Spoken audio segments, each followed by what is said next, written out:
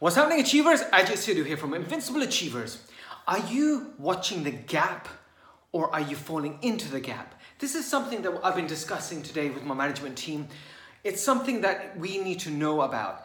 Every single thing that we do in life, we try to strive for. We try to achieve it. We want to achieve it. We want to be achievers. But as we're going down that path, we get used to the routine that we're in. We continue on that path. But what happens is all of a sudden, when we're not reaching our goals, we start making excuses. We start saying, oh, well, it was because I've got children, or it was because I don't have a team behind me, or it's my wife's fault, or it's my husband's fault, it's my family's fault, it's the weather's fault. But the truth is, when you're making an excuse, that's your body basically telling you that there's a huge gap that you are not filling. You are trying to avoid it. This gap might be something that's could be hard to deal with. Maybe it's in the business. If you've got a business and you wanted to deal with, you want to increase your customer service, you want to move to the next level, but there's somebody there that's holding you back. That's an excuse maker. That's it's not my job. The Mimi in your company, you might need to reprimand them or get rid of them. Something that you might need to do that's not nice to do. So we start making excuses. Yeah, it's fine. They're doing this. It's okay. However, one bad apple destroys everything.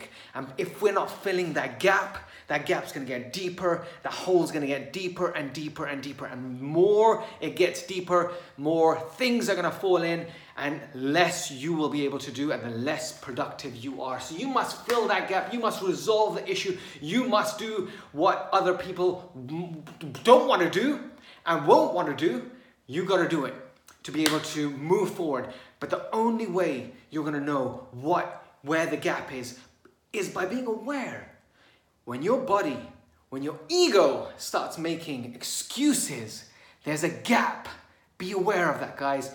When you start making excuses, when your ego starts making excuses, there's a gap. There's something that you have to learn. There's something that you have to resolve. There's something that you have to do. There's a change of routine that you must do. There's something that has to be done. But the only way we're able to do it is by doing it. Not by avoiding it, not by making excuses, not by trying to cover the gap by sticks and thinking, oh, no one's going to fall in, and along comes somebody and boom, they go straight down the hole. This is something that we have to realize. We have to fill the gap.